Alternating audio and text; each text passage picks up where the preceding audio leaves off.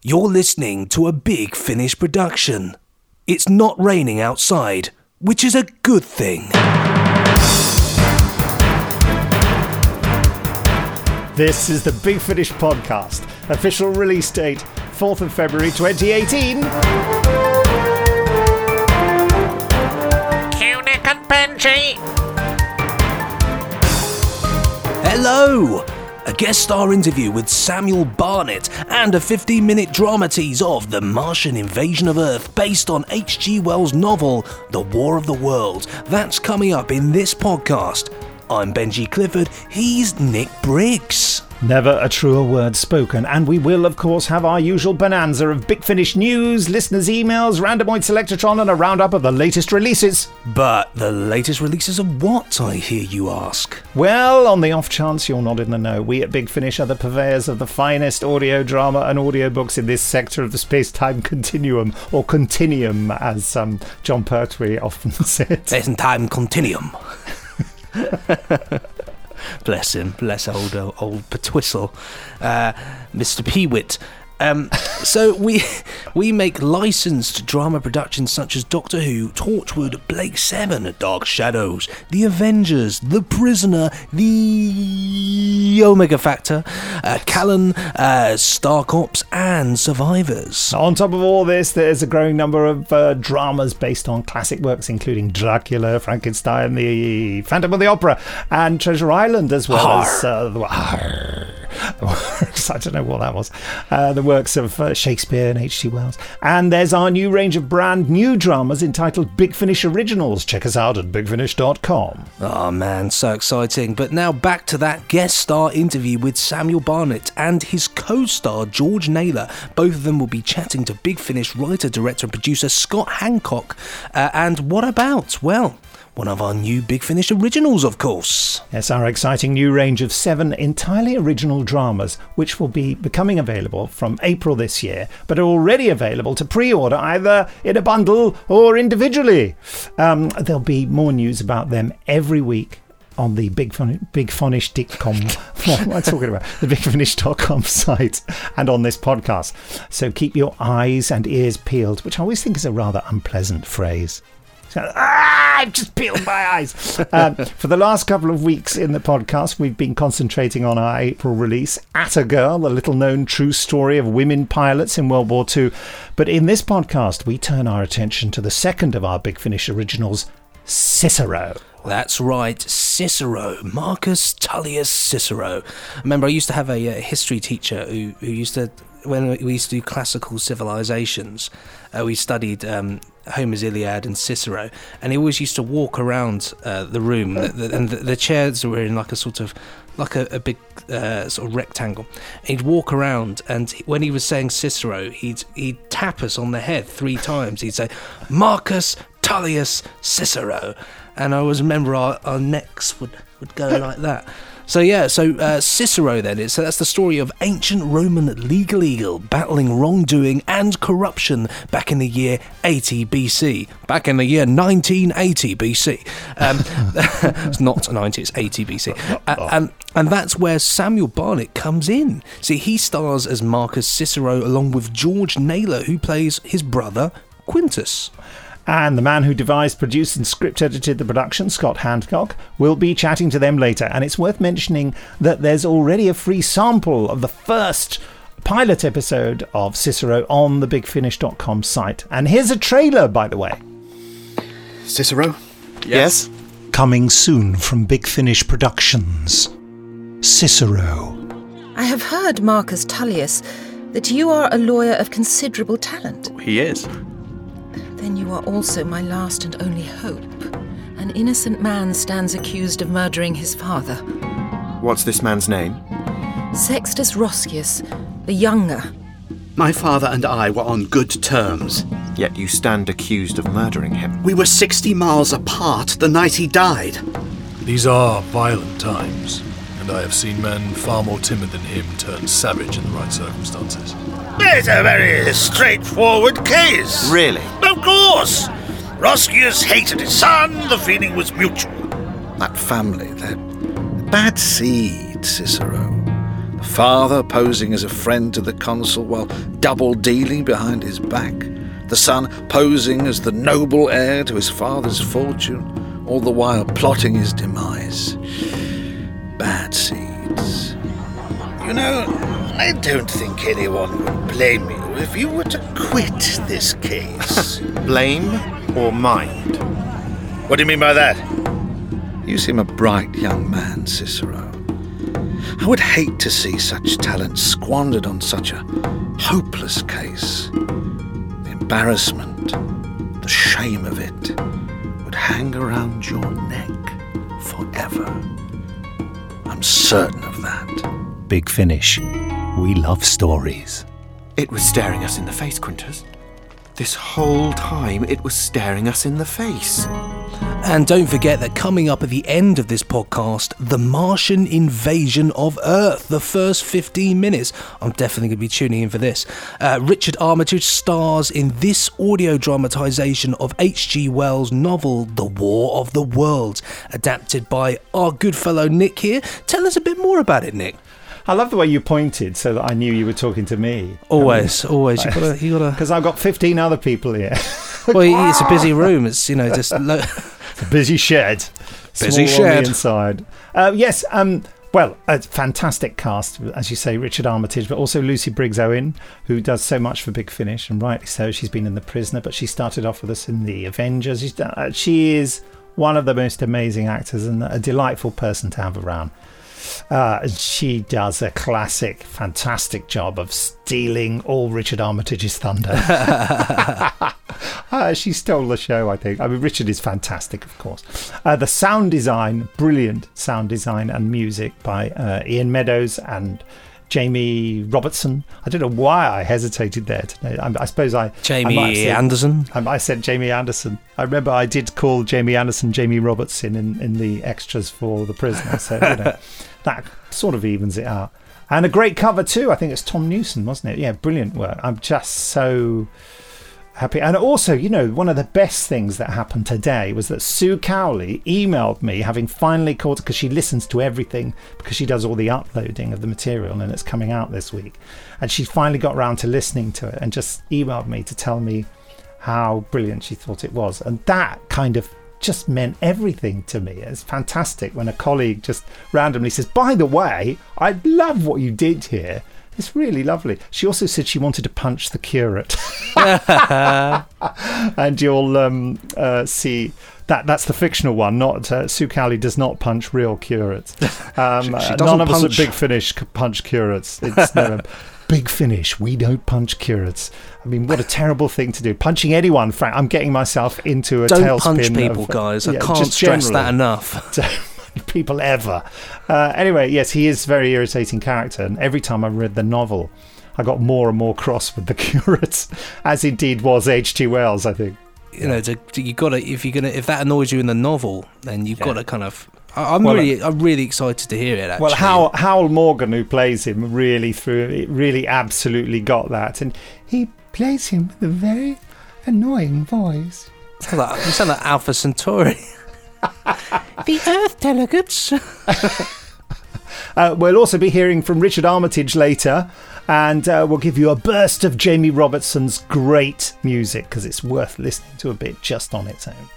The man's a talented chap. Yes. But surely now it's time for the flipping news, isn't it, Nick? Jolly well is, except that I must just tell you that there'll be a special return of the Big Finish podcast competition later, due to popular demand / nagging. Anyway, here's the news. It's Trailer Central at the news desk this week. Audio trailers galore. So, first up, here's a real cracker for the 4th volume of the Third Doctor Adventures, coming out in March. That's next month, if you don't know. Stop the move. Hello? Anyone here? No one in their right mind leaves their docking bay doors wide open. Particularly not in this weather. They must have been in a hurry. Perhaps. But don't wander off. We don't know what else might be in here. Coming soon from Big Finish Productions. Doctor, what are they? Cybermen! Medic! The Third Doctor Adventures, Volume 4. Something on the gantry above, some sort of animal, bipedal. Possible local species, pure organic reading. Yeah, I'm watching you watching me. Whoa, I'm getting soaked. Keep your arms in. Look, Bessie's a lovely car, Doctor. I mean, really lovely, but, well, have you ever thought about investing in a sort of a little roof rather than a flappy tarpaulin to keep you dry? Don't you listen, old girl. She knows you're beautiful, really. Who's he talking about? No! You were expecting someone else? I can't decide whether to be pleased or offended. You will help me. She's got a scalpel, Doctor. I will hurt you. Just keep back, Joe. Chad Caramel. That was me. Oh. Maestro of music. Fancy a drive in the country, Joe? What's that? The supply ship. Wow! I am a member of the Bureau for Cyber Retribution. Ah, so you're a cyber hunter. I am. Like one of the old Earth Nazi hunters. Perhaps. Then you have my utmost respect, sir. You and I have a lot in common. The Cybermen were a terrible threat. Terrible. Get back!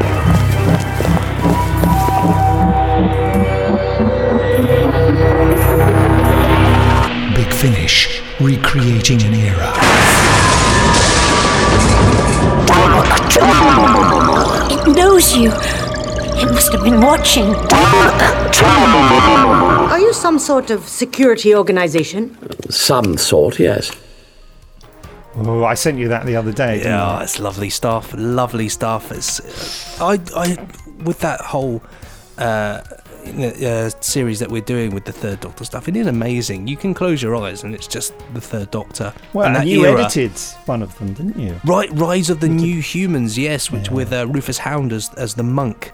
Yeah. That was great fun, and it was great. The first time, strangely enough, Nick, working with you actually on apart from we do the post production on Survivors together.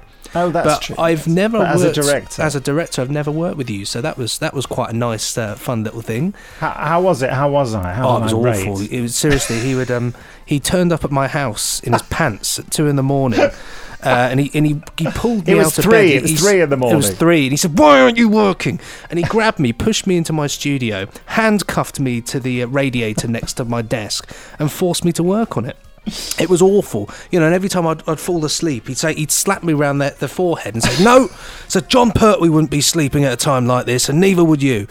And so that's how it was for a good few weeks. I don't see what's unreasonable about that. No, not at all. I mean, it's my own fault, really. Who sleeps at night?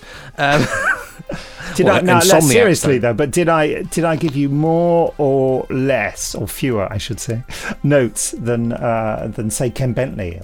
You gave me just a chilled amount of notes. It was very much a couple of tweaks here, a couple of tweaks there, nothing, which is always nice.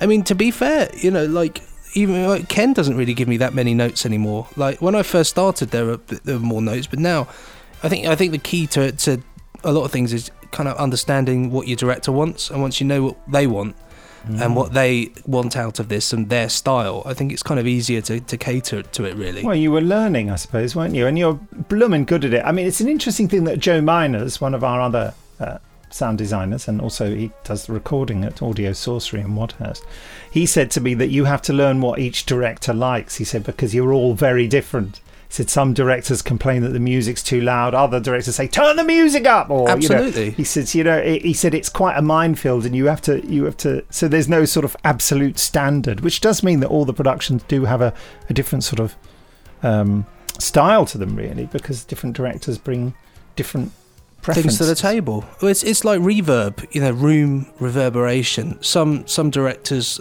like it to be sort of the technical term is wet, so it means that there's a lot of it to convey a space. So some people might like a big echoey hall, whereas some directors prefer it very, very low in the mix, because they want the clarity of the voice to come through as opposed to the scene itself. So it is a balancing act, really.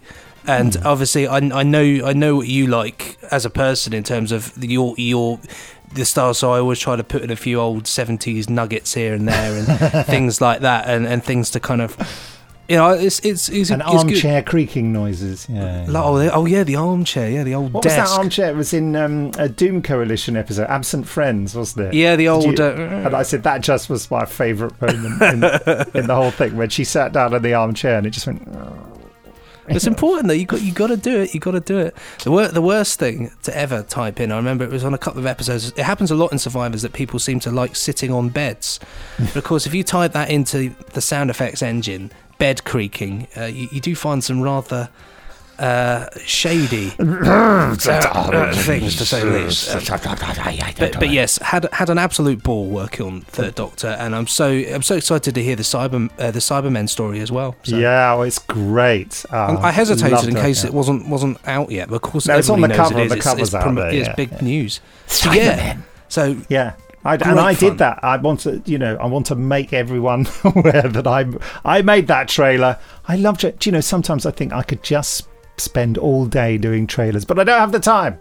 As we've mentioned, coming out any day now, The Martian Invasion of Earth. Here's a burst of Jamie Robertson's fantastic music for it, along with star Richard Armitage talking about the production. Yes, it's a Martian mashup.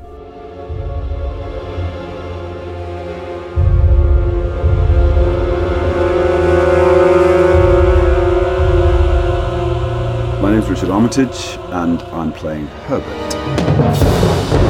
He's as fascinated with the invasion as he is terrified by it, and his instinct as a husband is to kind of protect his wife, but at the same time there is a curiosity to what's happening, which I think is an interesting balance, because one cancels out the other to a certain extent. He doesn't let fear overcome him, but at the same time he doesn't let his curiosity drop him into the pit of hell, as it's described, and he does manage to survive through his instincts. So kind of quite a well-rounded character, I think.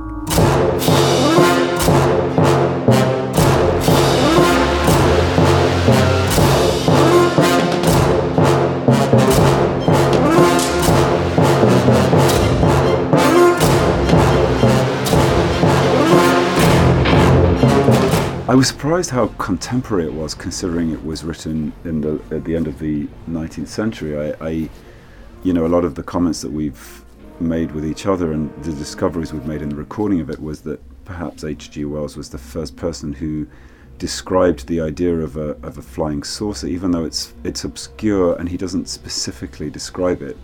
That those seeds and those images have been planted, I think, by this writer, and other science fiction writers after him have picked up on his idea. It's an incredibly contemporary story and very colloquial language, so that was surprising to me.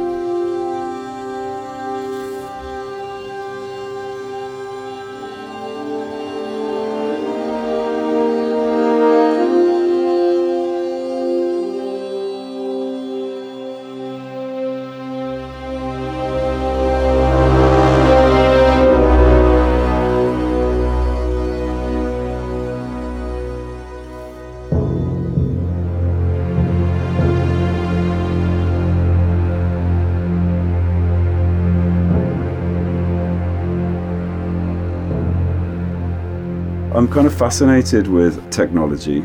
I'm fascinated with how we're evolving as nations, as communities, what we're doing to each other at the moment.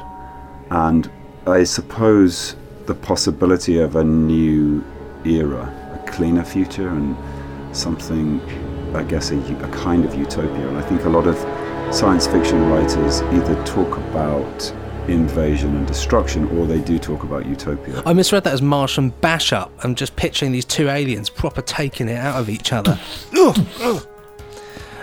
Back to the trailers anyway. So in the Doctor Who main/monthly range, soon to be renamed the Doctor Who Monthly Adventures, rolls off the tongue nicely. Yeah, Ghost nice. Walk, starring Peter Davison as the 5th Doctor, and that'll be released any day now. And here's the trailer. Coming soon from Big Finish Productions. Doctor Who, Ghost Walk. Now, everyone, I would ask you to be brave. We're going to venture into the catacombs, sealed underneath the city since the 17th century. When the catacombs were uncovered, this chamber was found. It had been put to sinister purpose. We can only guess that something was worshipped down here, something evil. Who are you? It wants me to be afraid. It's like a hand stroking my spine.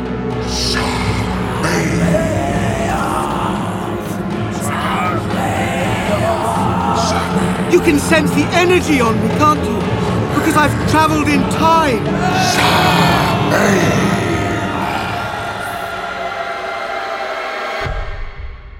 Do you by any chance believe in ghosts? Big Finish. We love stories. You worked on that one, didn't you, Benji? I did. I did the music for this story, and I don't do a lot of music for the Big Finish stuff. Not like some of the other people, like Jamie Robertson, who he's very much doing his music all the time. So it was really nice actually to step back for a little bit and do something different with this one, and scare people as well. I genuinely, with this one, I purchased some nice new sounds and instruments to use on this one. Lots of horrible monks singing and sort of scary bits like that, and so hopefully your director liked it, didn't he, Barnaby? Barnaby was so lovely. I've not worked with him before, and he just said he loved it. He didn't say change this, he just said this is brilliant and thank you so much, and he was just so nice. That's the nicest for a sound person and music. That's the best compliment in the world, is when somebody says you don't need to change that. Yeah, that's the way. I like it. So yeah, Ghost Walk, good spooky one there. Definitely worth it. That trailer sounds amazing. I've heard that. Let's look ahead to April and May in our fantastic Torchwood range. Coming out in April, The Last Beacon. The beacon is ours. No, not that sort of beacon. That pause was me moving my hand around the microphone in order to do that rubbish voice.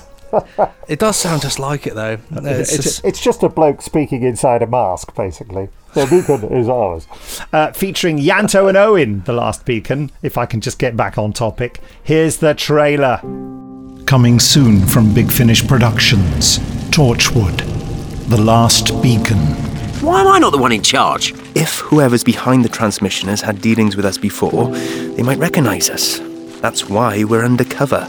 It's people who are looking for something. That way we won't draw attention to ourselves by, looking for something. Wow. Why aren't you in charge all the time? God! He's on fire! Look alive.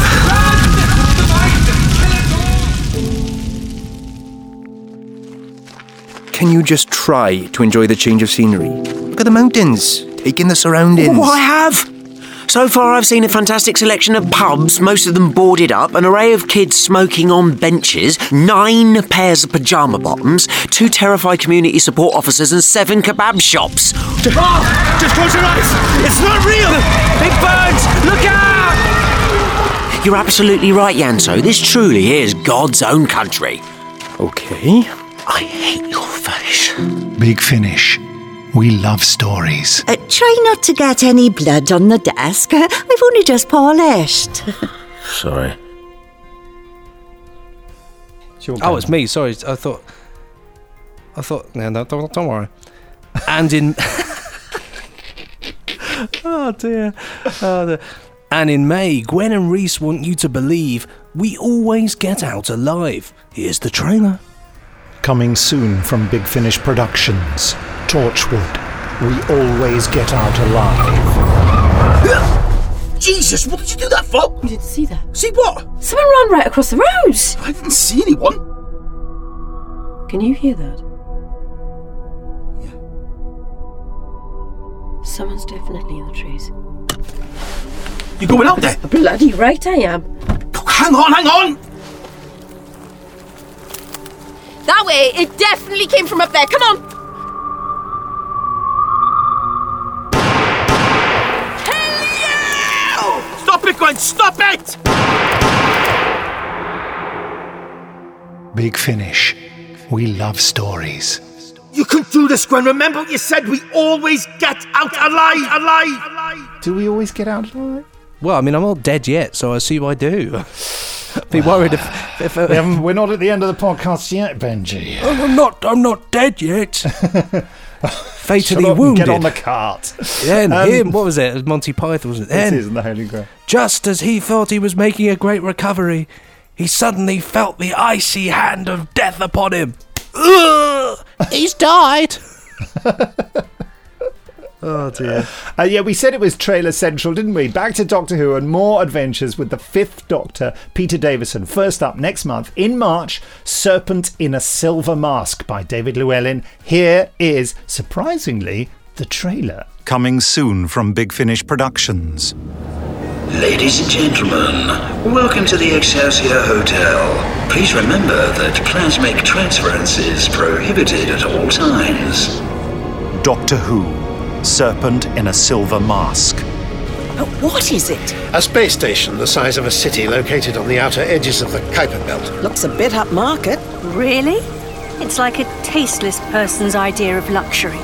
My father was a powerful and wealthy man. I still recall the day when I told him I had no desire to follow in his footsteps. Oh, the shame! The shame! Leaving his sister to fend for herself. Oh, hello. I was hoping to speak to one of your guests. I'm afraid I don't speak robotish. Mama, will you be my friend? Hello, Frank. Say hello to my little friend. A tragic turn of events. I am deeply saddened by what has occurred. And such powerful thighs. Do you enjoy physical pursuits? Well, I have bowled the odd over. I can imagine. Stop or I'll fire! We need him alive, Superintendent. Oh, just a warning shot. Why would anyone on this station have an incineration beam? Mama, don't leave us. Mama. Now, Superintendent, fire! They've overloaded the turbine. Now hold on to something or you will be dragged in.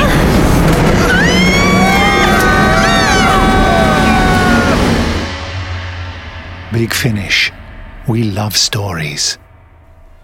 And following that, in April, the first of a trilogy to be scattered cunningly throughout the Doctor Who main range / monthly range, Doctor Who, the monthly adventures. It's The Heliax Rift by Scott Handcock, and it has a unit theme to it. I'll say no more at the moment, but I'll remeal. I don't know what remeal is, like to have a meal again. I meant reveal. I'll remeal. Let's remeal. Well, I think toast. I'll have another bit. Nick Courtney was famous for remealing. John Levine. I was going to say John Benton. John Levine, who sent me a very interesting letter recently, but no more on that story later. He told me this story, and Nick Courtney did confirm it for me, that they were all out having a Chinese meal. I've told this anecdote so many times, so feel free to nod off. And they got to the end of the meal, and Nick said, "That was lovely." He said, "Do you know I could eat all that again?" And they went, "Yeah, you could. Anyway, I could." They said, "Well, go." And he said, "I will." And he ordered the entire meal again and ate the whole thing all over again. What a legend. Yeah, so I'm not remealing. I'm revealing no more at this stage about the Heliax Rift, except to say, here's the flipping trailer. Halt! Don't move! Oh, that's all I need. Hands in the air, now! Coming soon from Big Finish Productions. Doctor Who, The Heliax Rift. Look at you. You're beautiful. Incredible. This world's never seen anything like you. That's it. Closer now. Closer. Where are you? We think we found something, sir. A police box. It's just standing in the middle of the woods. Police box. That's all we need. Well, this is all terribly civilized, isn't it? Guns and orders and shoving. It's almost like I've never been away. Trap 3 to Greyhound Leader. Fallen Kestrel has been located. Repeat.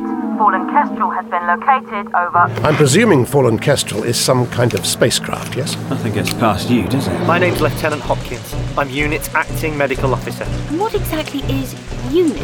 We're a specialist task force that deals with extraterrestrial intervention. I'm with Unit 2, by the way. I'm also an alien. Put that down! We'll take our time with this one. Soon all your secrets will be revealed to us. Big Finish. We love stories. Well, this isn't playing out exactly as I'd hoped. Well, I feel a bit trailered out, even though the trailers are one of my favourite things to do, as I mentioned before. They are fun. They're fun to do. Yeah. Do you make trailers as well, don't you? I do, yeah, I make trailers. I always enjoy it, try to give them a unique little spin and lots, I like to go for the filmy sort of big things. Big Finish, we love trailers. There are some ranges that I sort of reserve the trailer rights for, even though normally the sound designer does it, and David Richardson knows which ones they are. And says, I think Nick will probably want to do that, but I sort of hear the sound designers and composers sighing with relief. Like the Third Doctor, I always do the Third Doctor Adventures trailers. I've done all of those. And what other ones do I do? I do the Prisoner ones as well. And but I'd expect you to do the Prisoner one. That's your bag, isn't it? It is, but I'm not the sound designer or the musician for it. I also did the War Doctor ones as well. Oh, great fun though. That initially happened because we were rushing so fast to get it released and giving Howard Carter, the famous Egyptologist, the job of there's a Howard Carter anecdote coming up. The job of doing the trailer as well. I might have heard a scream of despair from the direction of his house. So I thought, and anyway, I wanted to kind of do it. The reason the anecdata, that's Howard Carter anecdote. Those two things mixed together. A anecdata about Howard is that I was watching a school play that my son was in the other night. I used the word play in inverted commas. But anyway, it was all about going around the world in 80 minutes. And one of the bits involved that they travelled in time, basically. They had a balloon that travelled in time. I decided to sue them for copyright on behalf of the BBC. And at one point they visit Egypt. And Howard Carter is just discovering the tomb of Tutankhamun. And I immediately thought, my first thought, whilst nodding off at this production, was terrible thing to say, isn't it? Was that when we heard it was 80 minutes long, we were all looking at each other like, oh my goodness, how are we going to get through this? I was thinking, why are they talking about one of our composers? I thought, oh no, he was also a really famous Egyptologist. Anyway, just trying to please Nick Briggs in the crowd there. And Howard Carter. Wouldn't it be spooky if they'd landed in India and found Jamie Robertson? Anyway. the famous masseuse, Indian masseuse Jamie Robertson. Just picturing him as a masseuse now. So that on that fun little note, that does bring us to the end of the news. And what better way to usher out the end of the news than to do it in the trailer voice? Oh yes. Coming soon from Big Finish Productions. That's not how you sound. I'm just doing the voice. The trailer coming August the 17th, 2081 on video and DVD from March the 1st. I missed that. Don't you miss that? Coming soon on video and DVD from March the 1st. I do. Sometimes I wake up in the middle of the night screaming about that. Rock and rolling on. That was the trailer news and the news in general.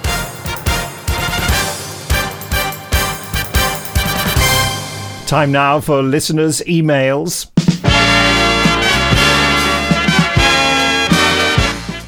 And if you'd like to send us an email to our podcast podule, all you have to do is to follow these easy steps. Number 1, write the email. Number 2, send the email to podcast@bigfinish.com. And number 3, listen to the Big Finish podcast to see if indeed we read it out.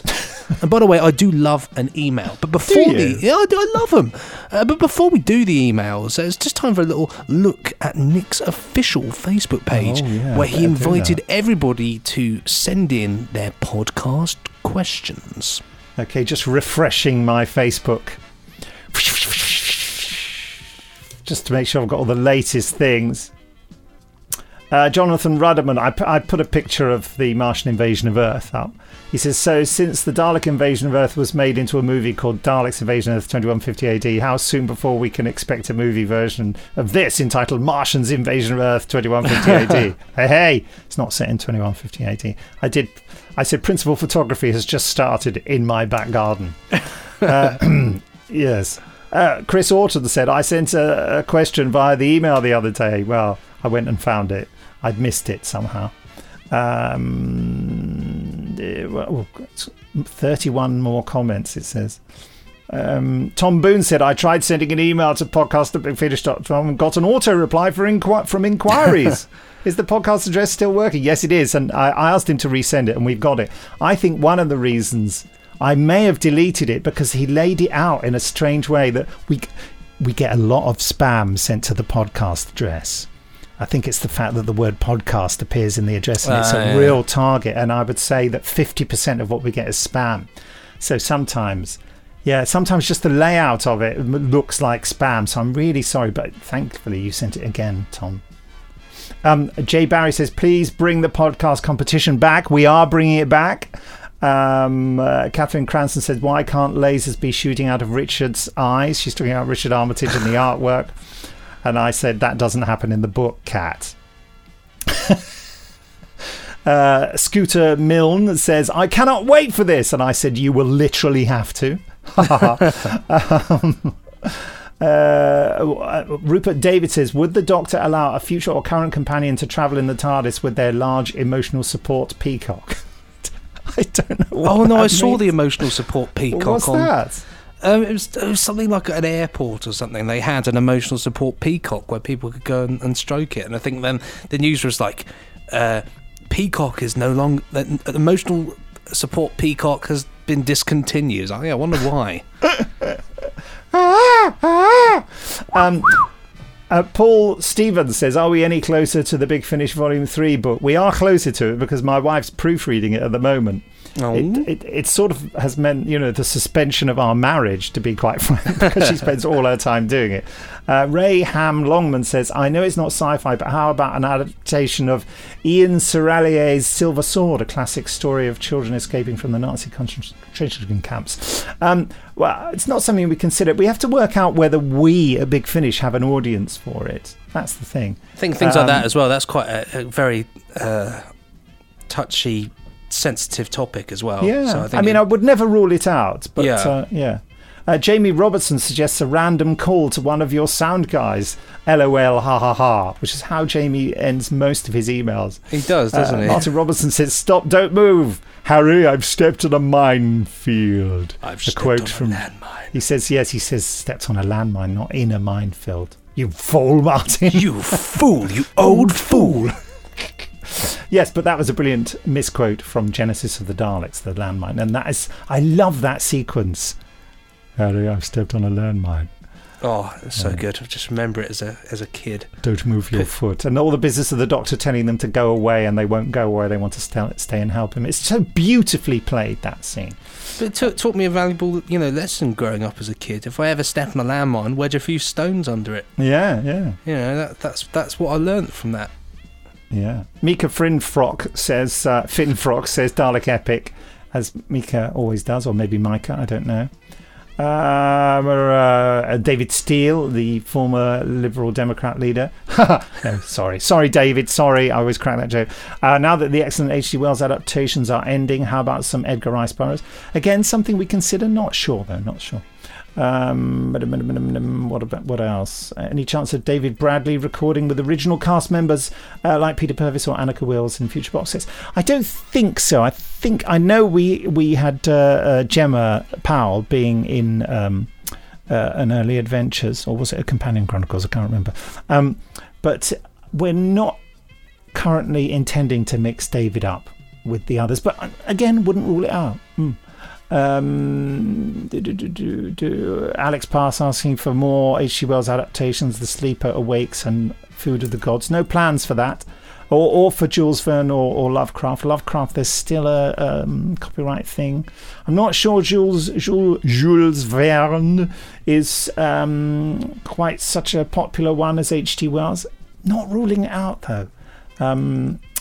Jason Arbuckle's asking about Jekyll and Hyde. Well, more on that story later. Someone asked for H. Rider Haggart, she and Alan Quatermain. No plans for that. It's a lovely idea. He does say that I should buck up and make it happen. Alex Pass has given us some lovely pictures of Sarah Jane and Bilal meeting in Death to the Daleks. Yes, we have a place that is safe. Follow me and I will take you to it. I can't. I'm waiting for the doctor. Which path did he take? That one. That way leads to death. Oh, good old Anyway, there are the Facebook comments. More or less. So, I suppose it's time, Nick, to crack-a-lack on with the old eemy-weemy ales. So, yes, indeedy, weedy. So this one here is from Tom Boone. Hi guys, or hey guys, it actually says here, just making up my own email here. Hi guys, you're great. No, hey guys, I've got a great idea for a new Big Finish series, and I think you're going to love it. Yes, thanks, what Tom. you need to do, is get the rights to that old show that Benji's always banging on about. And then to star in it, you need to hire that actor who was in 2009 remake of The Prisoner and a person of interest, and then that mind-numbing Sylvester Stallone escape plan film. Put them together, and the strapline alone shows that this concept cannot fail. Here goes. I can't even pronounce that. Was it Caviezel? Caviezel? I don't know how to pronounce his. Caviezel is Catweasel. Oh, yes. Caviezel is Catweasel. That thing you sent me yesterday, that video. What on earth? It was a face changer thing with you doing Catweasel. On Snapchat, I got a picture of Catweasel's face and put it on my own, and then sent it to Nick. Of me going, birds of night, hoot not.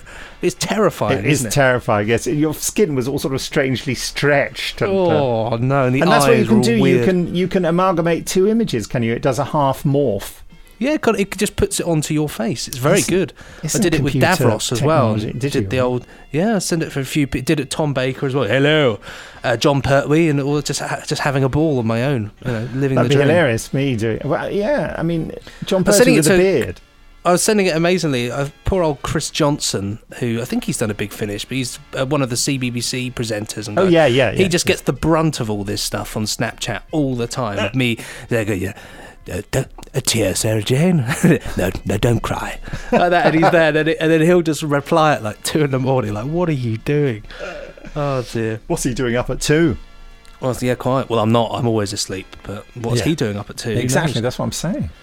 But yes, so that email there, I remain, sirs, yours sincerely, Tom. Well, there you are, Tom. We did get it eventually. Here's a thorny one from Chris Orton, who, again, like you, reminded me that he'd sent an email in. Dear Stop and Don't Move. With the new website on the horizon, I wondered if it would be possible for it to have multiple delivery addresses built in. The reason is that I am more often than not at work when the postman delivers things. Sorry, I'm just moving around on my swivel chair that my wife says I must get rid of, because I said, but it's a design classic. She said, yeah, it's also really unhealthy for you. Anyway, yes, delivers the larger box sets won't go through the letterbox. For standard or slimline releases, this isn't an issue, but I keep having to go to the sorting office to collect the big parcels. Buck up! The postie must have to run out of those red delivery cards by now. I read that slightly badly, but I think we get the meaning through my waffling. Having the option to have larger sets, which could easily be reduced in size to slimline versions, thus avoiding the problem and also saving me shelf space, sent to my parents' house, for example, would stop me having to travel miles out of my way. Those sorting offices often are. I've always been quite lucky with them. They've always been near my house, but sometimes, in some places I've lived, you literally have to go to another town. I don't want to have everything sent to their house, but the option for some items would be very useful. Thank you. You may move again now, Chris Orton. Phew, let's just move around. Oh, that's better. I used to be terrible. When I worked at a hospital, I used to just get all my mail sent to the hospital. If I needed a parcel, I used to send it to reception. Really bad now, looking back. But it was great. I even had an iMac delivered there. Well, I would say, Chris, I've got a very inadequate, disappointing answer for this. I sent it straight away, which is why I think I forgot that it had been send. I sent it straight away to Sue Cowley, our general mangler, and she pointed out that basically there is a limitation in the software we use in our warehouse that makes the setting of an alternative address really difficult. Now, that is a pathetic answer, and we should really do something about that. But I have to tell you, the major upheaval that would cause, what with other issues going on, sorting things out in the warehouse. But we are well aware that this should be a basic requirement, and I'm so sorry we haven't delivered it. We are still a smallish company, and it's quite difficult for us to make enormous changes like this when there's sheer volume of stuff going through, and all of us have to concentrate on what we're doing at the moment. These all sound like pathetic excuses. They are pathetic excuses. We should do better. Thanks for raising it, Chris. It is on our radar, and it is something that one day a man shall fly to the moon. We will do it. There you go, you heard it there from the Brig's mouth. Cheers, Nick. And finally then, this is from Nigel Parry, or N.A. Parry, or Nappery, as he signs himself. They seek him here, they seek him there, they seek the doctor everywhere. Not the doctor, I don't mean to heckle, rather the Big Finish story of Dr. Jekyll. Any chance of some news of this long publicised horror threat? Bless you all, Nappery, or N.A. Parry. It's horror treat, by the way. I love the way you say horror threat. It is a sort of threat.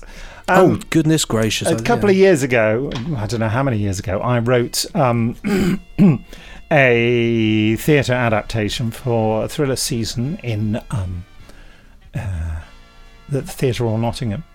An adaptation of Dr. Jekyll and Mr. Hyde, which went down really well. I also directed a tour of it the following year, which was very successful, but unfortunately the company that produced it went bust, owing me X £1,000, which is really unpleasant. Anyway, you would have thought, having written a theatre adaptation of it, it would be but short work to turn it into an audio adaptation. Maybe that's true, and I must do something about it.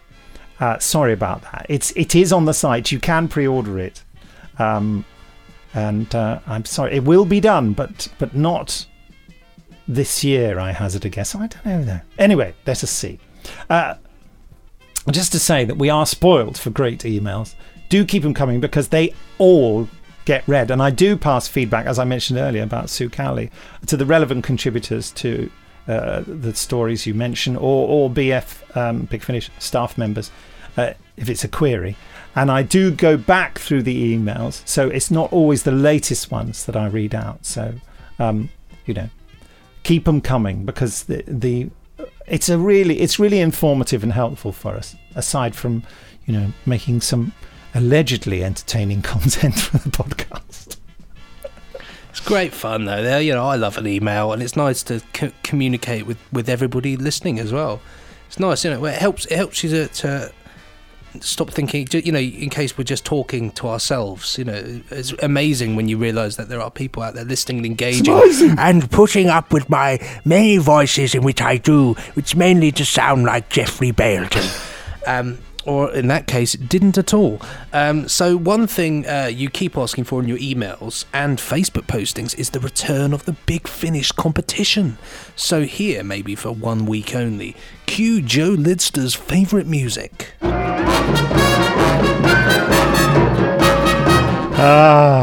This is your chance to win a double CD release of this month's final H.G. Wells release, The Martian Invasion of Earth, drama teased at the end of this very podcast. The question is as follows. In the H.G. Wells novel and in the audio adaptation, where does the first Martian cylinder land? And I'll repeat that for those at the back. In the H.G. Wells novel and in the audio adaptation... Is he going to speak up? Where does the first Martian cylinder land? I didn't hear it. I'm not doing it again. Oh, I'm going. You're not winning the box set. Well, he's gone. Oh well, those type of people. I don't have time for them, you know. Anyway, so if you want to win it, quite frankly, you have to email your answer to podcast@bigfinish.com and make the subject line Martian competition. And remember to include your postal address as well, obviously, otherwise you'll win it and then you won't even get the goods. Crazy. And crazy stuff. The winner will be randomly selected from the correctly answering entrants. Now, since we're talking about War of the Worlds, Jamie Robertson said for the podcast we should randomly phone him. Should we do it? I bet he won't be in. Let's do it. Cool. Right, so yes. So I'm going to try the top number. That can't be it then, can it? Maybe, or you could always do it on Facebook, call him. I don't... Oh, that's working. Of course. And I did say I was doing it today. See, Jamie, you could have been a star. Hello? Hey, Briggs. Yes. Hello, Jamie. You're on the Big Finish podcast. Oh, not am I? How did I know he was going to call? So, do you have? We've been waxing lyrical about your music for the Martian invasion of Earth.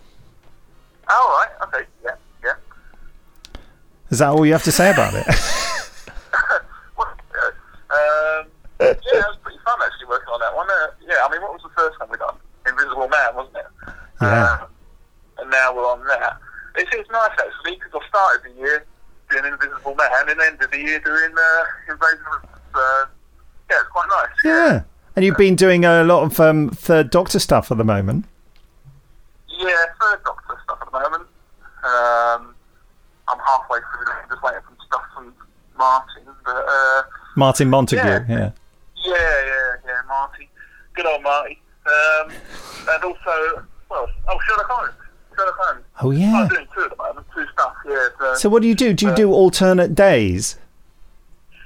Well, it depends really. Sometimes I split the day, sometimes alternative, yeah. 'Cause it's nice going between the orchestral stuff and then the classic Third Doctor stuff. And obviously when the Fourth Doctor stuff comes along, it's refreshing. Yeah, it's nice and refreshing. Good. And do you have Benji's here? Do you have anything to say to Benji? Well, the Bonds. The Bonds. He's been great actually. We work quite well together, I think. So.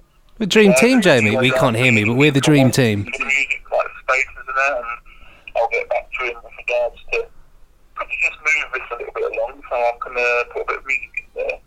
And no, it's great. I mean, all the sound designs actually is quite nice. We all get on quite well. I think it's quite nice. Yeah. Well, Benji had something to say to you, but you couldn't hear it. But you will know now. What is it you said, Benji? So we're the dream team, aren't we, Jamie? That's it, the dream team. Yeah, that's it. That's what you call it. Yeah. I mean, I started nearly 10 years ago. Wow. I've been doing 10 years ago. I started on the Dalek Empire. Yeah. Soundtime, but this year, end of this year, will be 10 years for the music. But since, I think when I first came on board, there was only about 7 or 8 of us. Yeah. And I think, we had a conversation. But obviously we've got a lot of new people now, and they've all, blended in quite nicely, and everyone gets on really nice and helps each other out. But Benji's really, really come along. I mean, how long have you been doing that, Brent? What's that? How long have you been doing it? I think this is my 3rd year now. 3 years, I think. About maybe 4, but I think 3. Probably more likely 3 years. That's quick though, doesn't it? Time does fly. I mean, my first release was Countermeasures, and then I think after that, it was Countermeasure Survivors, and then I think we ended up working together on stuff. But we've done a lot. We seem to. It mainly seems to be either me and you, Jamie, or me and Nick when it comes to working on stuff. So, yeah. I always have a good giggle. Well, in the interest of this being a less technically complex podcast, because I'm having to hold the phone near one thing, and I'm going to.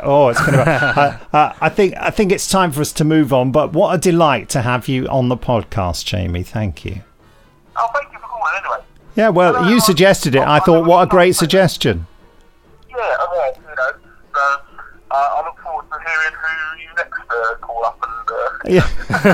I look forward to hearing more of your Cyberman music. Thank you very much. Oh, yeah, brilliant. Yeah, that's quite fun actually on that one. So, Yeah. that's what we're working on now, isn't it? So, well, thank you for it. Cheers, mate. Take care. Cheers. Carry on being brilliant. Cheers. Bye. Bye. Sorry, wrong number.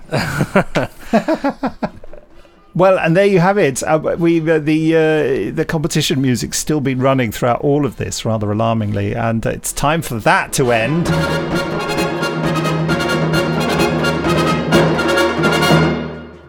And that does bring us to the end of the listeners' emails, no less. So next time you're picking up your emails, make sure not to go down to the sorting office 50 miles away, because that would be an entirely unpleasant experience, quite frankly. In fact, I would recommend never physically going to collect emails, because that's not how emails work. So now, actor Samuel Barnett, who you may know as Dirk Gently on Netflix, along with actor George Naylor, discuss with producer-director Scott Hancock their work on the upcoming Big Finish original concerning crime and corruption in ancient Rome. Cicero.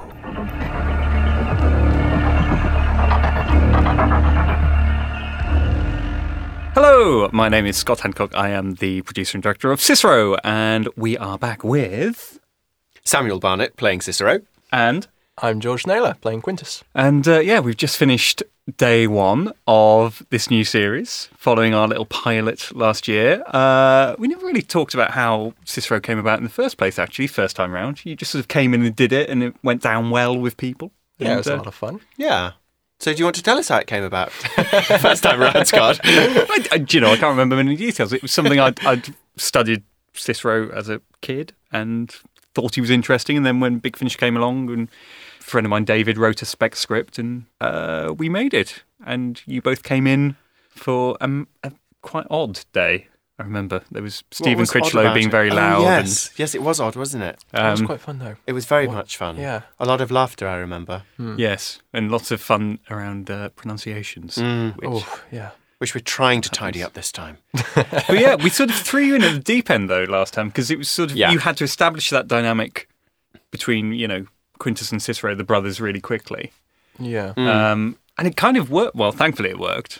Well, you know both of us quite well, so I think you were able to match us up well. I think we do have a good dynamic. And has it been fun returning? And oh, yeah, so much fun. Yeah, really I nice. mean, as you say, the words are still just as difficult, but I like to think we're doing a better job of it now. Well, we're being more consistent, maybe. I think so, yeah.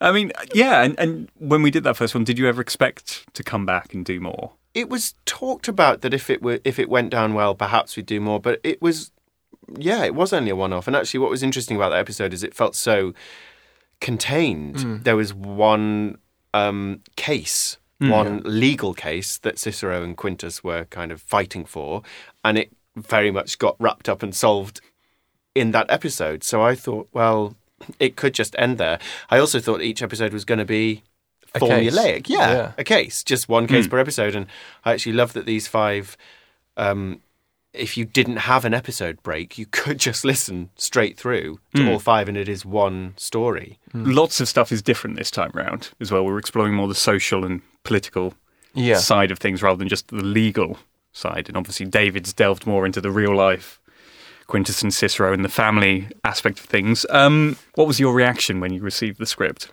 other than this is massive? Yeah, but David's such a good writer anyway. You can't help just flick through from page to page to page reading it because it's so easy to read. But I was quite excited at how much depth had been found. Well, in Quintus anyway, there was so much more for you to get your teeth sunk into. You've got his gambling and then his dark, cloudy days, kind of dealing with that, and he's all of a sudden become, from the pilot, from the first episode, this kind of drunken, fun-loving guy. There's something that he's hiding now, and that's quite interesting to delve into, I think. Yeah, I love that it's not just about their cases, it's really about their personal lives. And Yeah. they both have real emotional journeys that they go on. And in fact, it's almost like the cases, the legal stuff, the mysteries becomes secondary to that. because what's more important is learning about who they are. And it was such a good read. I read it like a novel because it's a 415-page script. Don't say that with such an accusatory tone. 415 pages, but it did read like a real page turner. It really did. And Cicero's now a celebrity. Has that affected your playing of him? Well, do you know what was nice about the episode last time, and it's really been brought out more in these episodes, is sometimes I don't like him that much because he is pompous, he is a snob, he's brilliant. But I think what I love in these episodes is that he's dealing very much with that public, personal persona, which is which does he belong to? And there's that brilliant bit at the end when, spoilers, when someone says to him, you have a choice, you can stay here in this place and be in Athens and be happy and have a great life, but you won't be remembered the day after you die, or you can go back to Rome and you will be remembered through the ages. And I think when I read that, I was like, God, yeah, I knew his name before we did this project. I didn't really know much about him, but I knew who he was. I knew a little bit. And he has lasted. We still talk about him. We still use his philosophies. We still quote him. And there's that interesting line Vitalia has in the first episode about a man's virtue is tested when he gets everything he wants. And obviously by the end of the series, we're in a situation where he's got, Quintus by his side, he's in Athens, potential brilliant job, he's got Piso there as well. And that's when he starts to waver. It's so much richer. I love all the... We get to listen to some of the philosophers. Is it Antiochus? Is it Antiochus? Antiochus. We haven't recorded him yet, so we could call him anything. But Antiochus, where he says that brilliant line about, I think it's something like the idea isn't to live completely sin-free and without vice. It's to live as virtuously as possible despite vice. Which I think is just kind of brilliant. And I think that's what Cicero's trying to do. And of course, the joy of coming back and tackling more episodes is we're able to build up a larger cast of recurring characters. Yes. And today we've had the lovely Paul Clayton in as the notorious Sulla, and also Ben in as Claudius, who's a real sort of foil for you and sort of stalks you as well. How's it been working with those two? Oh, great. Such a joy. They're such working with them, that they've got such a presence, and yeah, of course they're a laugh as well. Yeah, and I'm hearing their voices, and they've got such rich, deep, gravelly voices, especially Paul as Sulla. He barely has to do anything when he's reading because his voice.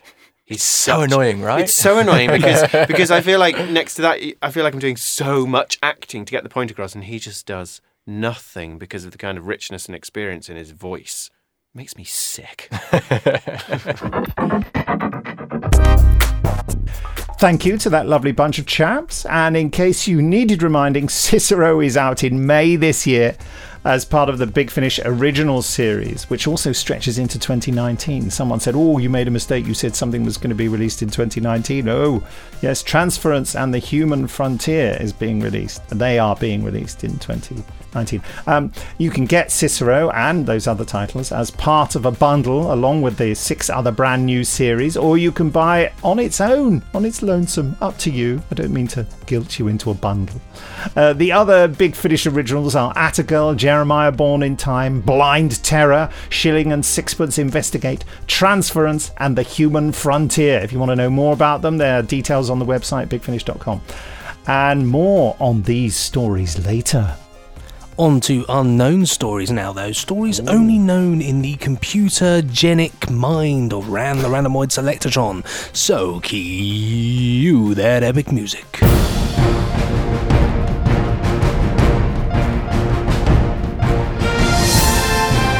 And as we wait for loyal Big Finish listener Hannah Newman's fiendishly clever site to select a random release for us to chat about, I feel a truly febrile level of anticipation.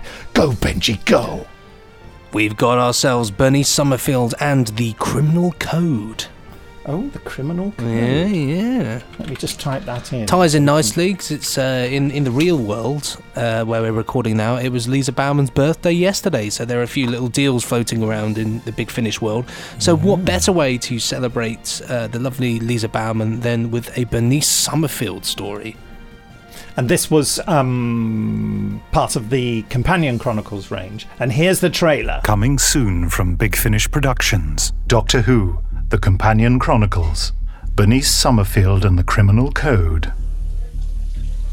It's a language, and it's illegal. Right. So it's fairly self-explanatory. Where does it come from? Well, that's just it.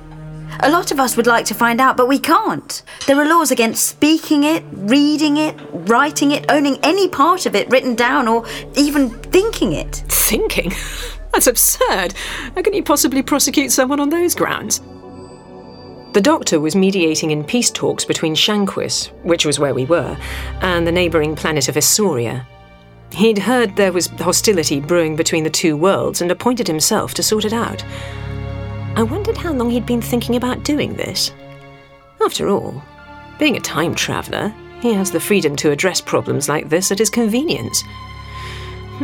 Or maybe he has a to-do list of wars to prevent and disasters to avert, and tackles one whenever he hasn't got much else on. I was in my hotel room watching the Doctor being interviewed on the news when someone in the crowd pulled a gun on him. "You're too late," the overfront man said. A bolt of lightning shot down from the sky, even though there were no clouds to be seen. You will not go to war.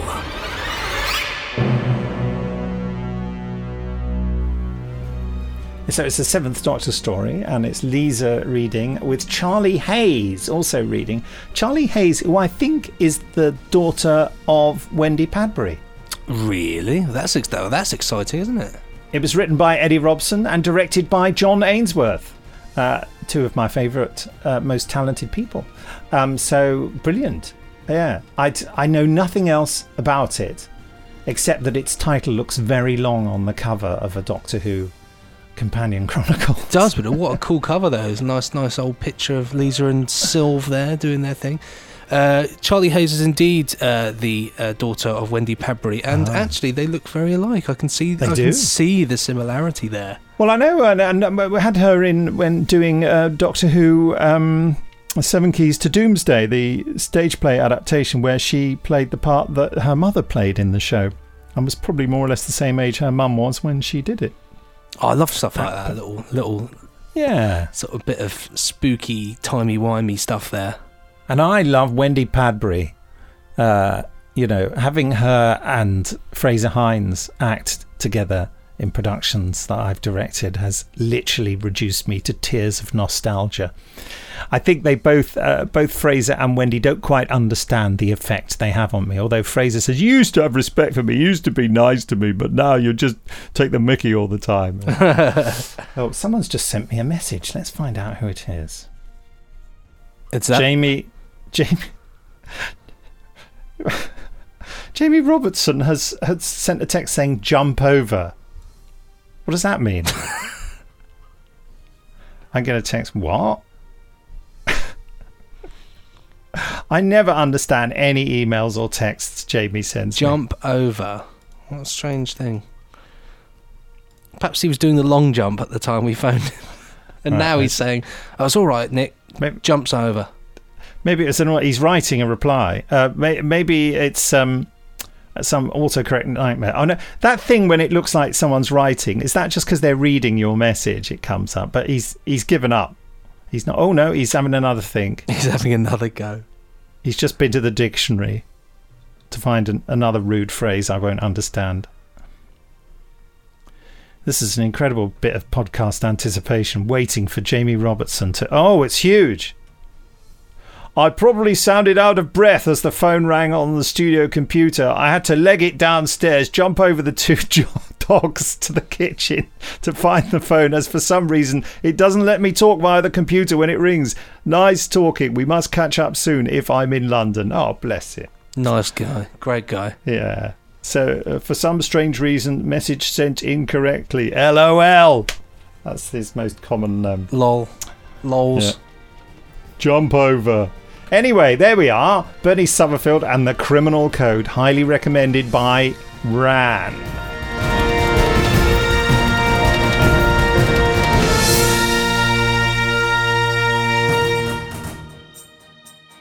And so, as the podcast teeters on the brink of extinction, eaten by a time virus that threatens to make us believe it never existed in the first place, it's just time for Nick to take us on a jolly nice trip through some recommendations for your ears, available at bigfinish.com right this flipping minute. It's true. So much about to be released for February, but here's a brace of audio adventures for you to catch up on. Is a brace a particular number? I have no idea. I thought they just hold your trousers up. What a gag. The Fourth Doctor Adventures Series 7 Part 1 in a box set. Yeah, Caldor robots, cyberpunk adventure, psychological strangeness, Louise Jameson, John Leeson. What more could a Doctor Who fan want? Well, perhaps Kingdom of Lies featuring Peter Davison, Janet Fielding, Sarah Sutton and Matthew Waterhouse, or even The Authentic Experience, a Sixth Doctor short trip narrated by Nicola Bryant. And of course there's always The Diary of River Song starring Alex Kingston with Peter Davison again and Francis Barber. Yes, there's always that. And if you'd like to celebrate this year's 40th anniversary of Blake 7, which frankly you must, there's our special anniversary special that's very special. The special way ahead. And finally, as promised many times, you can hear compiled for your listening torture, I mean delight, the first instalment of My Big Finish Life. Yes, you know what that is, don't you, Benji? It is. It's your Big Finish Life. Yeah, well, it's not the yours. bumper. I used the great word. I think I retweeted it. I used the word omnibus because I like the idea of that. The omnibus edition of Nicholas Briggs' Big Finish Life. Indeed, ding ding, hold tight. It's the omnibus edition of My Big Finish Life, available as a podcast or in the podcast range. Take your pick, press a button, download it, stream it, do what you like, for goodness sake, and there you flipping have it. Thank you for that one, Nick. And just before we tease you all with a tease of the first 15 minutes of the Martian invasion of Earth, our full cast dramatisation of The War of the Worlds by H.G. Wells, time to do the trailer for this very podcast. Yeah, do you know, I heard that funny noise again. It's like, and I thought, what is that? And it's me. It's me again. I did that a few podcasts ago. Return of the noise. Coming soon from Big Finish Productions, a brand new podcast released on the 4th of February 2018. Rock and roll, sit tight, it's going to be a ruthless ride through news, the Third Doctor trailers, lots of funky Martian stuff, Ghost Walk, Torchwood trailers. Nick, what more have we got? Oh, well, we always get out alive. That's out in May from Torchwood. And the Silver Mask Serpent thing. I've just got Jamie Robertson's message come in. And Jamie Robertson also appears in the podcast in an almost incomprehensible phone conversation. And there's the return of the Big Finish competition. What's the interview? The interview is with Scott Handcock and the cast for Cicero, including Richard Armitage. Richard Armitage, I like that. Richard Armitage is not in Cicero. He's in the Martian invasion of Earth. And there's a 15-minute drama tease of that. That was a dishevelled podcast trailer. Yeah. Right, so now the answer to the podcast competition lies in this first 15 minutes of The Martian Invasion of Earth, starring Richard Armitage. Oh, don't. Armitage and Lucy Briggs Owen. There's nothing worse than when you're just reading and then you just say something and you think, no, that's wrong. That's wrong. I think it lends it a great... it sounds classier, Armitage. I'm sure Richard would approve. Either that or he'll think I'm an imbecile. It's just his lawyers phoning me. I do not approve. Okay. Well, anyway, here's the drama tease.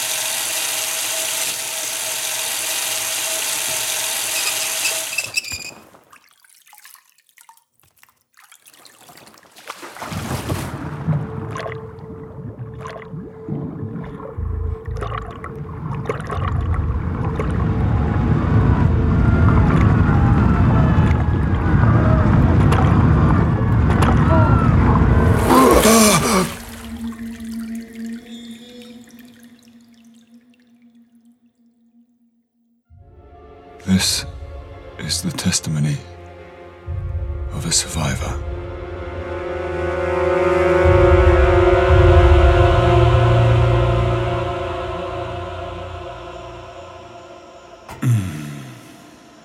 Don't nod off, old chap. You might miss something. Sorry. Yes, I must try to concentrate. Warm night.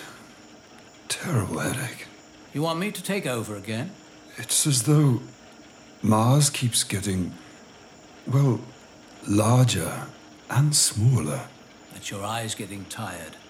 Remember, you're looking across 40 millions of miles of nothingness. Come on, you'd better let me take over. Rest your eyes, my dear fellow. Yes, you're right, Ogilvy.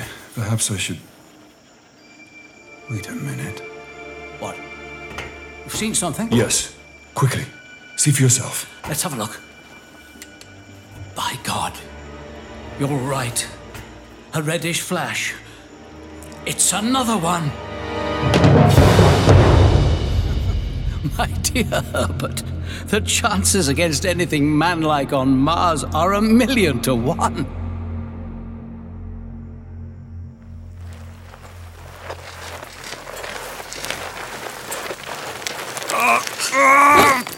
Damn it!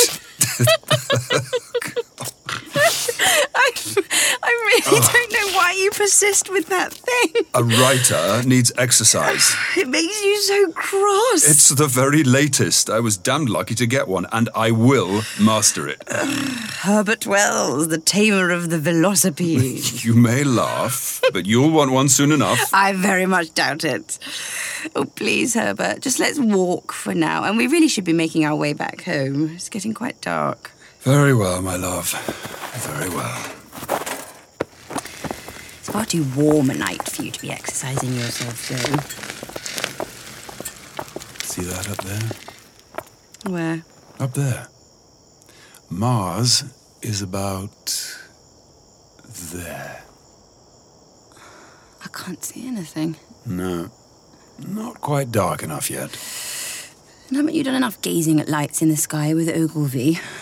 I'm not sure that staring through a telescope's good for your eyesight, you know. You did say it gave you the most terrible headache. I did, but we wanted to see more of those, well, whatever they were. Volcanoes, they said in the Chronicle. Yes, that's what they said. That's what they said. And what does Ogilvy think they are? Oh, Ogilvy rejects all fanciful or fantastical theories. Quite right. Those are the only kinds of lights I like to look at over there.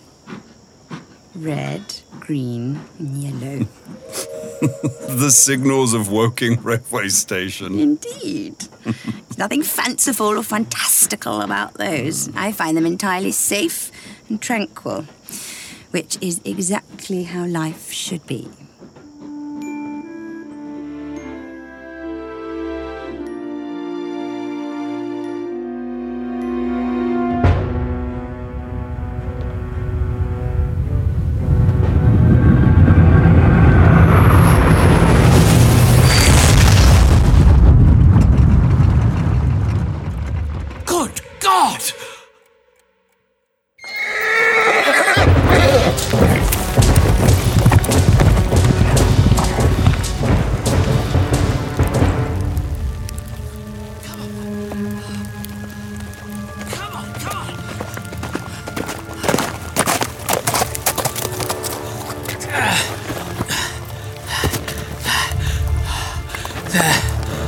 There, boy.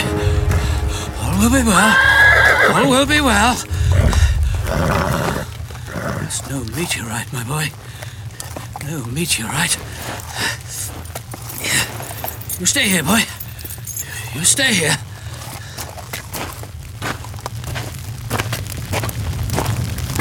Ah! Extreme heat from the thing.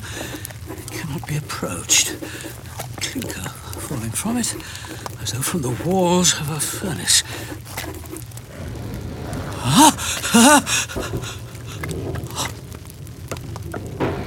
The top's unscrewing. Oh, good heavens. There must be a man in it. men in it, half roasted to death, trying to escape. Hello! Hello in there, I say! Do you hear me? I will fetch help as quickly as I can. Do you hear me? I shall fetch help!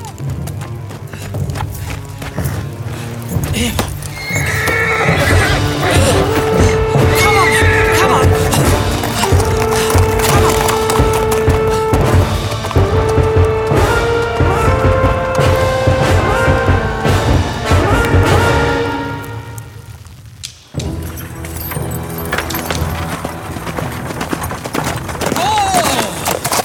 You, sir! What's taking possession of you, man? I beg you, sir, take your cart and gather as many men as you can. Aye?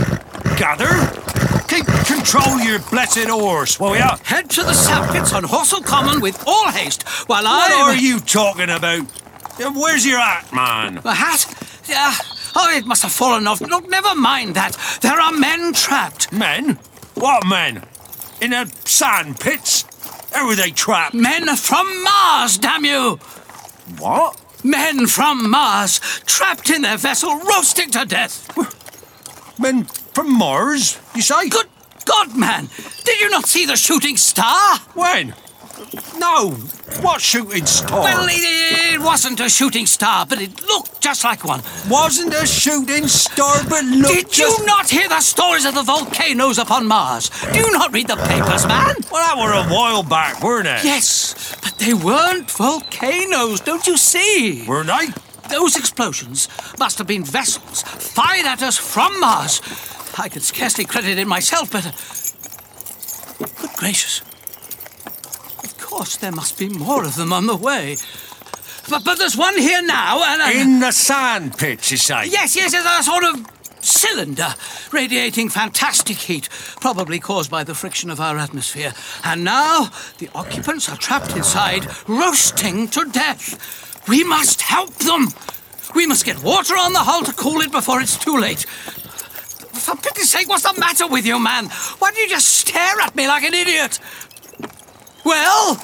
You're calling me the idiot? Giddy up! Come back! No!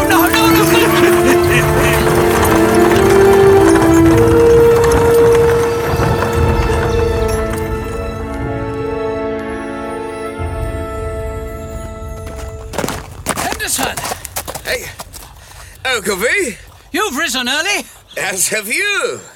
You saw that shooting star last night. I did, as a matter of fact. It's out on Horsell Common now. Good Lord! Fallen meteorite.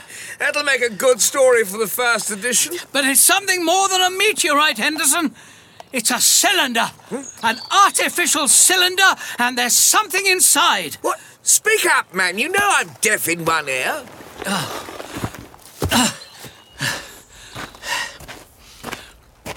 It is not a meteorite. It is an artificial cylinder. And there are men trapped inside it. I heard them moving and I saw their failed attempts to unscrew some sort of hatch at the top of the cylinder. Now, for pity's sake, man, you know me to be level-headed and sceptical, do you not? I do, yes. I beg you, as a valued acquaintance of old, I beg you to believe me, Henderson. Henderson! Take me to this thing. Ride on my horse with me. We must be quick!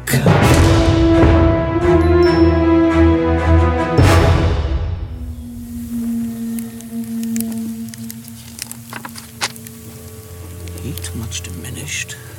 No sounds from inside. A thin circle of bright metal showing between the top and body of the cylinder. Air seems to be entering or escaping at the rim. So, what do you think, Edison? It looks like a rusty old gas float. That's a very apt description.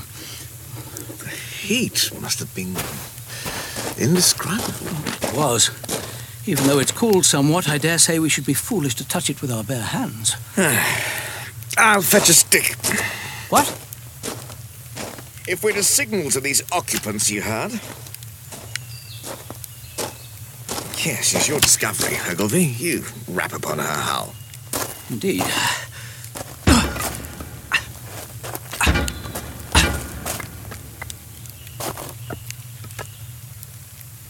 Nothing. Hello in there? Hello?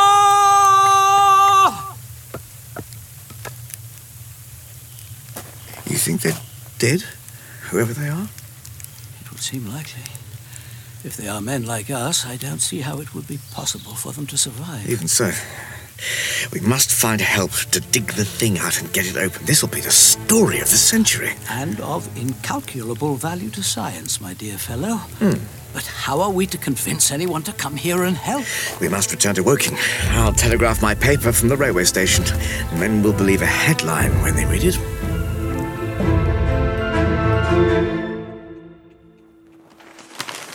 On Horsell Common?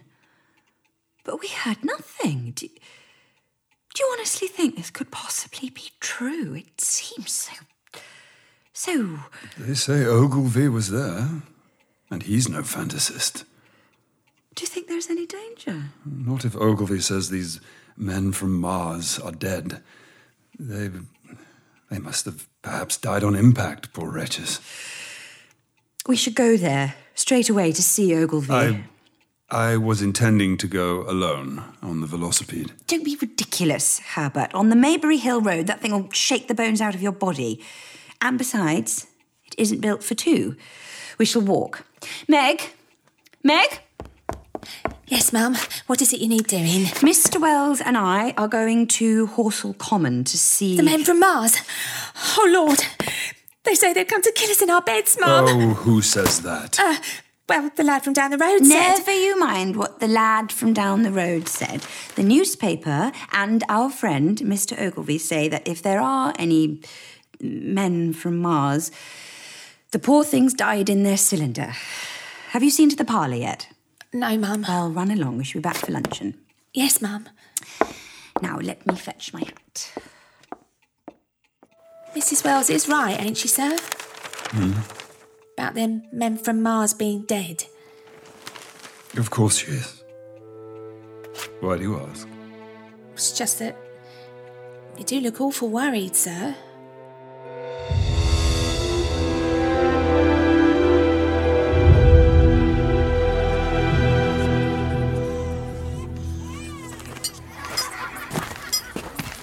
Shoo!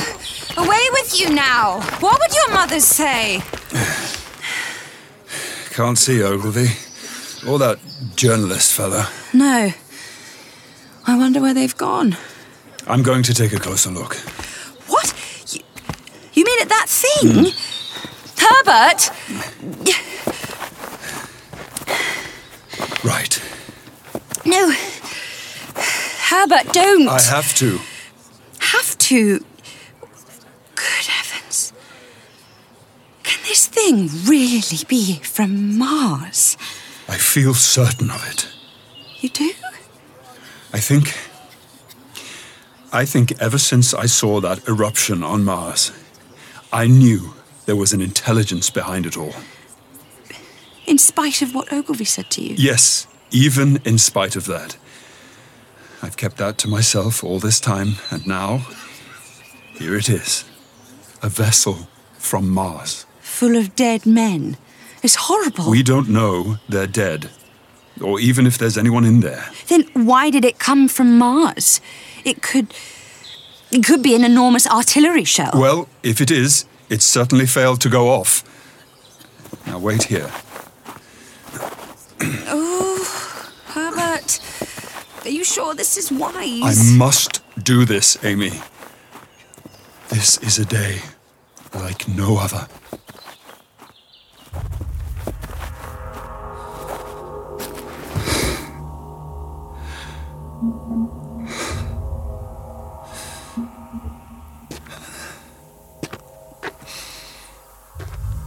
My God. Will we ever get it open? Will we ever get it open? anything man-like on Mars are a million to one. Herbert? Well, and there we have it. So you have been listening to a Big Finish production. Isn't that right, Monty? Yes, that's right. That's absolutely right. I would like to complain that I haven't been appearing in the podcast recently. I'm very, very annoyed. I'm sorry. I mean, it was just, time and money and, it's very difficult to invite you all the way over here from the deserts of North Africa just to do a one-liner. The whole thing reminds me of Operation Market Garden.